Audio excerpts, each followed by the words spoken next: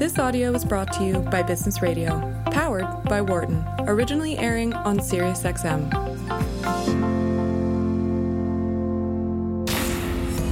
From the campus of the University of Pennsylvania Wharton School. This is Marketing Matters on Business Radio. Hello and welcome. You're listening to Marketing Matters here on Business Radio, SiriusXM 132. I'm Barbara Kahn. I'm the Patty and J.H. Baker Professor of Marketing, and I'm joined remotely via Zoom meeting by my co-host, Americus Reed, the Whitney M. Young Jr. Professor of Marketing and the Brand Identity Theorist. Hello, Americus. Hi, Barbara. How are you doing? I'm doing fine in week, what is this, 237? Yes, it's been quite a long time, I think. But I think the good news is that Philadelphia, Pennsylvania is going to yellow as of today, I believe. Is that correct? Yeah. And so, New York is going to phase one today, too. Yes. And so slowly we're going to be getting back to normalcy, hopefully. So it'll be interesting to see what plays out. Americus, you had a pretty busy week last week. You want to recap some of what you're thinking now, or because you've been... Oh, good point. Yeah, it's been pretty interesting. I think that what we had been noticing with the protests associated with the tragic death of George Floyd was really a groundswell of brands just jumping in and really being very unambiguous about their stance and where they lie on the spectrum of support for Black Lives Matter, and a lot of really interesting examples of clear statements that are being made. I don't know if you saw this, Barbara, but Ben & Jerry's actually came out perhaps with the strongest instantiation of support, literally coming out with an ice cream flavor called Pecan Resist, and basically anti-Trump, if you will, ice cream, and a very strong statement. Very interesting. But it was interesting, Barbara, because one of my close friends who is a fitness guru, he messaged me and he said, Americus, I don't even do dairy, but I just bought some. I just went out and got some Ben & Jerry's ice cream. I'm going to have it now. Ben & Jerry's, which, by the way, is owned by Unilever, is a really interesting company because unlike some of these others that are just making social statements today, they've been in this business for a really long time. And by the way, they've made some mistakes. It's not always easy to do this kind of thing right. But if you talk about a company that's had this kind of positioning and it's not, new to the scene, but it's part of their heritage, that's Ben & Jerry's. And so I think a lot of what's happening, and I think, Americus, you've addressed this in some of your remarks, I know you've been on national media, is whether or not this is legitimate or it's just, today's hashtag, or what exactly does it mean to make a stand today? Mm-hmm. And I think you're touching on a very important point, because a lot of what's going to have to do with great leadership moving forward, which we're going to talk about with our first guest in a moment, is to open up this notion of authenticity and really kind of living out sort of where the rubber meets the road, where it becomes not, like you're saying, Barbara, not just a bunch of window dressing and talk, but actually very concrete, implementable actions that become part of the firm's strategy. So it'll be very interesting to see how all of this plays out. Yeah. So today we have actually a new show, although frequently, during this COVID period, we've been coming to you, of course, from our homes, recording on Zoom like everybody else. And we've been bringing you a combination of fresh content and the best of Marketing Matters segments from 2019 and 2020. But today we have a special guest who could perhaps provide some insight on the topics Americus and I were just talking about. With us today is Tiffani Bova, who's the Global Customer Growth and Innovation Evangelist at Salesforce.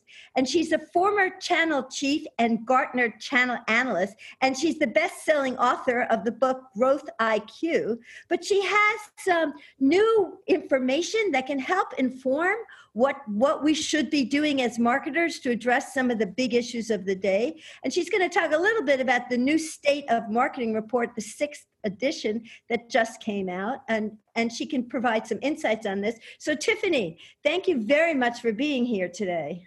Oh, well, thank you guys for having me. It's always a pleasure to be with both you and Americus on Marketing Matters. So you, like us, are in your home, right? And I heard you just tell us you have a whole new studio. So you've been doing a lot of work on all of this, I take it? You're used to weighing in from your home. Well, it all of a sudden became grounded 90 days ago. So, I did 370,000 fly miles last year and 100 keynotes somewhere in the world on 6 continents. And then 90 days ago, I am, officially grounded. So it's been a unique experience for me to be home this long. I haven't been home this long in more than 15 years. So I needed something. So I'm thrilled to talk to you guys today. Yeah, but and I traveled a lot last year too, similar kinds of things. I think I logged 250,000 miles, so we're out there. But I personally love being home in this. And what's interesting, and you're going to tell us this now, is even though we're all isolated in our own homes, it's not like we don't know what's going on in the world and getting more information than ever. Have you found that you're able to keep up, and how have you navigated that? I mean, that's an interesting juxtaposition, darting all over the world and sitting in one room. How have you felt you can make remarks in those two different circumstances? Well, I don't know if anybody else is feeling this, but I feel busier. When I have to get on an airplane and fly somewhere, it's like my whole day is traveling. And then, I get to someplace that evening or the next morning, depending if I'm flying out of the country. And then that next day I am on stage, and then, I do such things in the afternoon, it might be. And then the next day or that evening I fly back. And so that's kind of 2 days to go meet and do something on a day. And now I'm doing a couple of webinars a day, or a podcast a day, or a LinkedIn Live a day, or even doing some keynotes. So the great news is that I feel like everybody has rallied around the fact that it's not that work has stopped. It's that we've had to reimagine how we collaborate, communicate, and share content. And so this has been fantastic to get exposure to more people and have them have access also to things they would normally not have access to if they weren't able to travel and go to events. Yeah, so I think, and it sounds like you agree with this, that some of the learnings that we've been forced into embracing during this time, it's going to continue post-COVID. And so maybe you can start a little bit telling us, what do you think was happening before COVID? How has COVID changed it? What do you think is going to be different in the state of the world in marketing based on your research and your own personal observations? Yeah, as you mentioned, Barbara, this was our 6th edition of the State of Marketing Report that Salesforce put out. And this year it fielded literally between January and February of this year. And it was right before COVID happened when we had fielded and got everything back. We got 7,000 replies across marketing respondents from B2B and B2C across North America, Latin America, Asia Pacific, Europe, Middle East, and Africa. And what was great about it was double blind. So people don't know, number one, it's a tech company, but number two, they don't know it's Salesforce. And we went out and asked them sort of what are the things that are top of mind. And last year when we did this, we started to hear this empathetic marketing theme around being more socially aware of inclusivity in the way you market, how you market, where you market, what the messages are. And now here we find ourselves in 2020 where, as you guys were talking about at the top of the hour, where Ben & Jerry's or Unilever and other brands really stepping up and having something to say. And I think this is just this continuation of a drum roll. But one thing I will say out of it is, first it was COVID. Now we have the Black Lives Matter movement, and you have those two things coming together is really cracking open this underbelly of how businesses and marketers have needed to really think differently about where and how they communicate, and more importantly, the messages that they share. Yeah, and do you think marketing's up to it? Like we said, Ben & Jerry's has been doing it for a while, but marketing hasn't typically. Not all the companies have. Do you have anything in your report that gives you some examples of people who you predict will do it well or won't do it well, and what criteria you're looking at to determine that? Well, there's a couple of things. It's interesting because marketers, for the most part, over the last decade, it's been, we're digitally transforming, right? It's about communicating anywhere, anytime, in any channel, and we want it to be personalized and relevant and in real time. And then it really pivoted into customer experience, like we're going to own it. I'm saying this as a marketer. We're going to start to change our metrics. And then it became all about how do we start to use these technologies and in innovative ways that tells our customers that we actually value them as a customer and that we care about them as a human being. And I think that those two things will continue. So when you start talking about this kind of inclusive marketing, and equality from a brand perspective in the conversation, you can actually see metrics start to change away from things like just lead generation. You know, the things that maybe B2C brands were focused on before, you have B2B brands now starting to put in much more humanizing metrics. It could be customer service, it could be lifetime value, it could be even the demographic of your customer base, even simplistic around male and female. Like, we don't even need to get one click below that. I mean, just start there. Are you predominantly in one gender or another? And do you even have a message for those that identify differently? And so, you know, ultimately, I think this is an opportunity where high performers are really starting to focus on real time. And we see 72% of them analyzing their performance and what's working and not working in real time, where 49% of underperformers are watching it in real time. So going back to the conversation, is the message, did it land? I mean, how many ads did we see prior to this over the last year or two, which were really trying to tell a message similar to Black Lives Matter, and it failed miserably with equality, and they had to pull the ad right away. And so it's really about making sure that you're listening and marketers paying attention to the sentiment of their customers in a real-time fashion, especially now because things are moving daily. So what do you predict is going to happen? I mean, I don't know if your data can tell you this or not, but like Americans and I were just talking about, New York is starting to open, Philadelphia is starting to open. How fast are these going to come up? How fast are things going to change? Do you have any sense of any of that? Can you? Well, we actually looked at it across three different categories. The first was, you know, how can businesses or brands help companies stabilize themselves?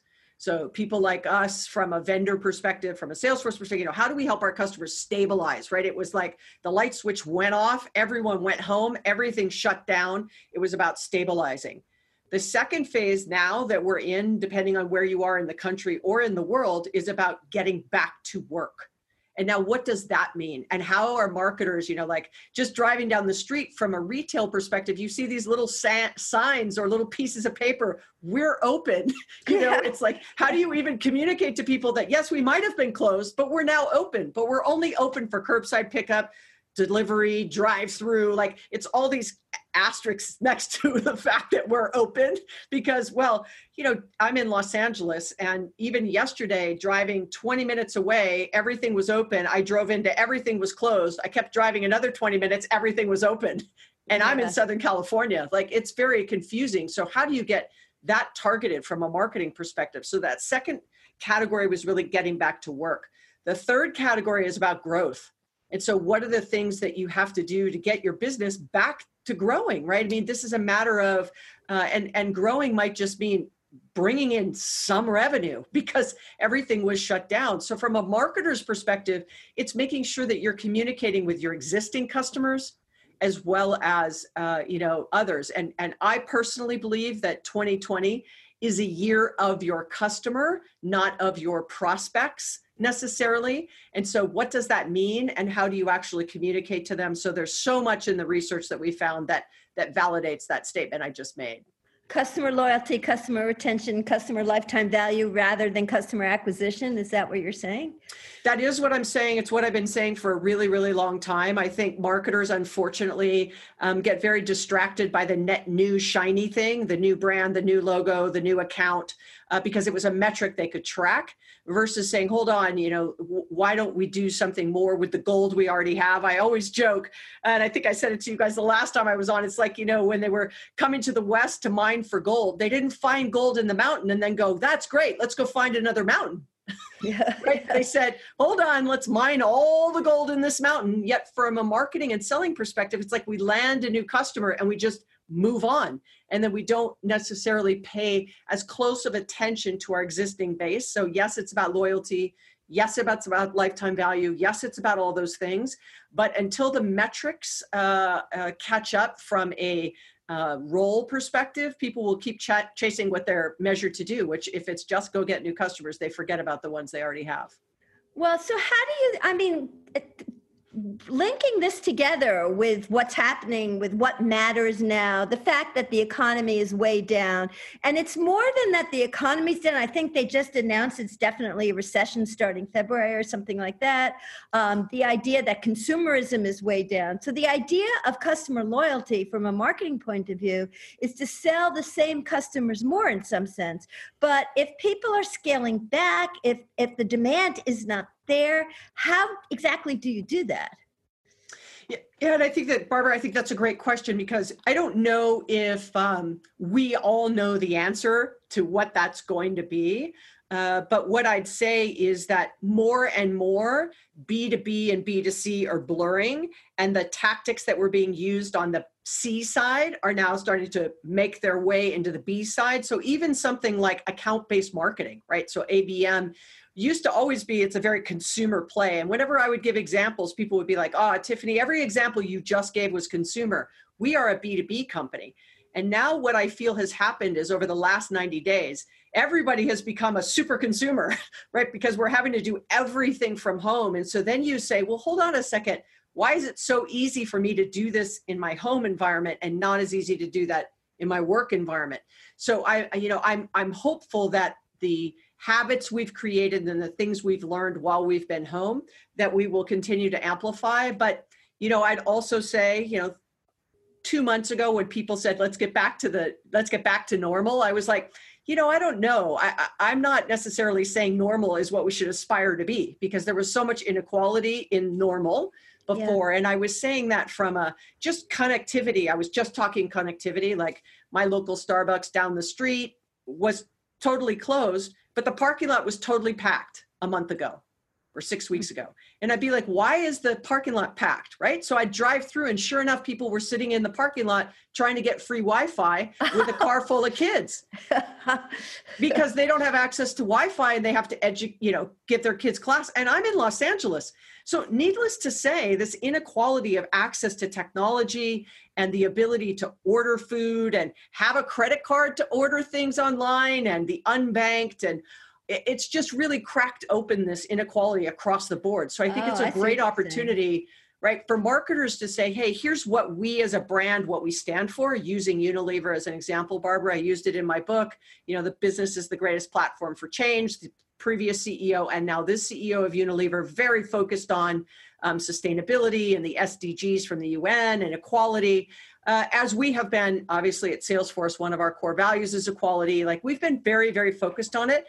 But do we get it right? Clearly, no. We've all got lots of work to do, but it's all in the intention of what you want to do as a brand. Yeah, I see what you're saying now about the parking lot. I didn't get it right away, but now I understand what you're saying.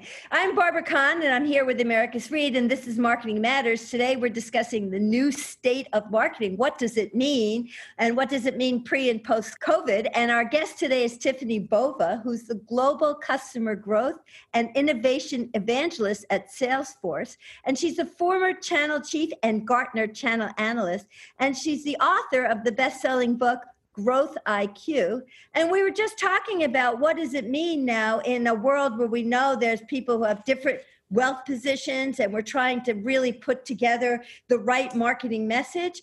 But I think her, so that's definitely reflecting some of the comments and topics we've been talking about the last couple of weeks in particular. But some of the results that we've seen from the Salesforce study was really this idea of focusing on customer loyalty, the customer point of view, customer lifetime value, prioritizing that rather than necessarily always looking for the shiny new, as you were talking about, which is more of a customer acquisition model. And when you look for customer loyalty and you try to prioritize that, a lot of things you see are based on algorithms, artificial intelligence, technology. Can you speak a little bit about what you've learned about the use of technology and what marketers are doing that is state of the art on that front? Yeah, I mean, there's just some crazy statistics out there about how enterprises are having to deal with this very question. The average enterprise we've found has 900 different applications, and an average of only 28% of them are actually integrated with each other. And we got that from a MuleSoft study that we did, which tells you that there is no shortage of technology, that this is really about the people process side. That's number one. Number two, I feel this kind of infobesity, right? We've got so much data.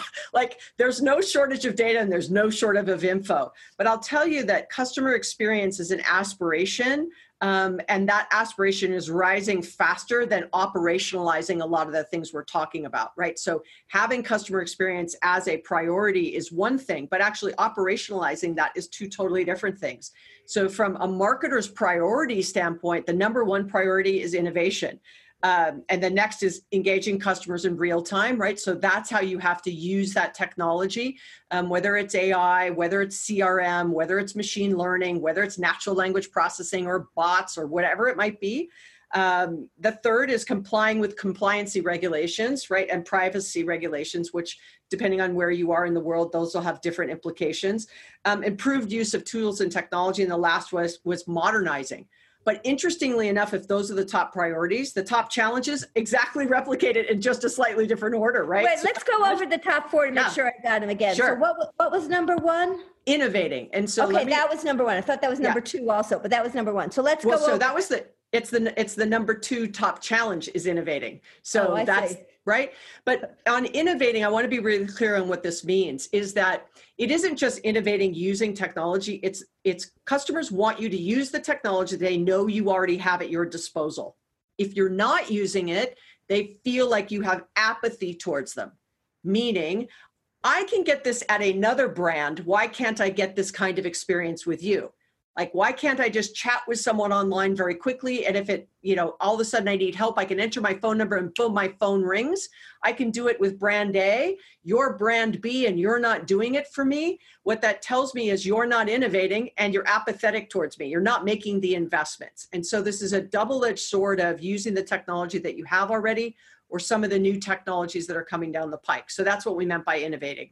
Okay, so that's number one. Now what was number two? Engaging customers in real time. And that's customer experience, I assume. Yeah, that's some of it. I mean, we now are able to do things in real time because of what's gone on in technology. But I would tell you that that's very much a B2C kind of aspiration. But you now hear B2B saying we want to engage customers in real time with the right message. I mean, imagine right now as well, if you set them up a marketing campaign 3 weeks ago, and it's just sitting and running and it ran today and it was completely insensitive to the current environment that's going on. Right. That's poor form, right? And it wasn't intentional. It wasn't being disrespectful. It wasn't that you're totally tone deaf. It's that you set it up 3 weeks ago and you forgot to check it. So, a lot of this is engaging customers in real time gets dangerous if you are doing it in real time in a scheduled manner. And then you don't go back and say, okay, is what we've been saying working? And then should we adjust? So that's number two.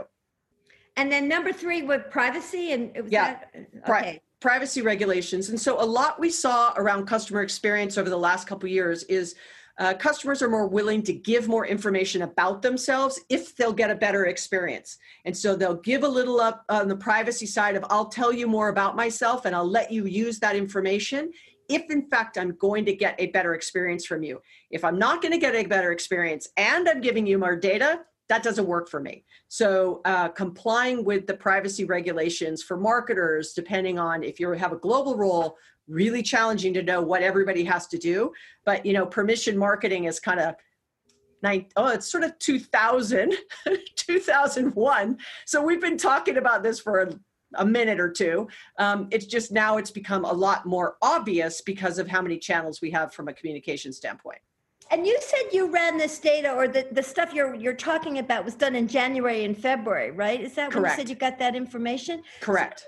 So, and now, like we were talking about, and it is in real time, it's June, and but it's not just a normal old June, just so much has changed. But are those things so fundamental that you were talking about that you would still live by them, or would you want to tweak it if you could? Yeah, so what was interesting was we went through this whole exercise because obviously it was fielded. We did not know what was going to happen literally 3 weeks later in the US, although it was starting to happen out of the US. And we went back and forth for a good week or two saying, is this still relevant? Should we publish it as is? Should we take a pause? Should we go out and survey them with another 5 questions that are very sort of COVID specific? But imagine if we did that, Barbara, like right on the heels of this pandemic, we've now have Black Lives Matter. Yeah. And so do you then say, well, okay, we solved for COVID, and then boom, right up against what's happening now with Black Lives Matter. So there's always going to be something. And so I think, would they slightly order differently? Maybe, but I think that the things that are really important remain very important. Are you empathetic? Is it in real time? Is it personalized? Are you using the data? Are you trustworthy? Like lifetime value and loyal, treating your customers right, more importantly, treating your employees right. I mean, I think that doesn't change, right? Yeah. I think that even some things amplify more. I mean, think about how important it is now to make sure your employees feel safe.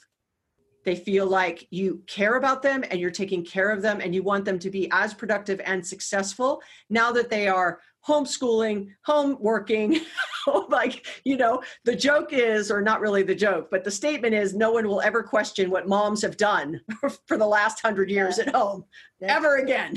No, I mean, I think that's also what Marcus and I were talking about at the top of the hour. You have to have the right values, and what you're saying are really the right values. So let me ask you one more question in our last minute here. So I hear what you're saying, and I think that information is still relevant, even with the radical change in the context. Yes. But one thing that is definitely going to be different, I think it's going to take us a while to come out of it, is the recession. And so, there's more this economic constraint, this idea that people just don't have the money to spend anymore. Do you have any last minute thoughts about how that might change things, or do you think it? Yeah. I'd say this. I'd say there is some great information about what happened during the last economic problem that we had, about a decade ago. And how businesses really focused and came out of it. Some of it was cutting costs. Some of it was they doubled down on certain areas that were working. Like we were just talking about, Barbara, like, should I go out and spend all that money and spend 7, 8, 9 times more to acquire a new customer than just spending into my base and looking for revenue that way? So, I think there's lots to be said there. I also think we also learned a lot on jobs to be done. I mean, if you look at the last recession, what was crazy about that was all the businesses that stood up during that time, Instagram, Facebook, Pinterest, Box, Dropbox. I mean, they're all billion-dollar unicorns now that were founded during our last economic challenge. So the question I have is, what's going to come out of this one that's going to be 10 years from now, something we absolutely can't get away from? So, I think it's an opportunity.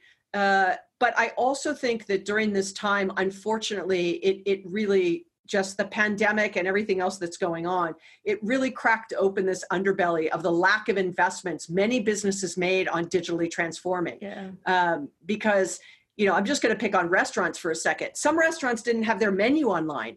You couldn't order through Grubhub. You couldn't order through Uber Eats. Right. And so the restaurants I know that are still open in my neighborhood were already digitally connected or had an app or were, had a percentage, 30, 40% was done on takeout.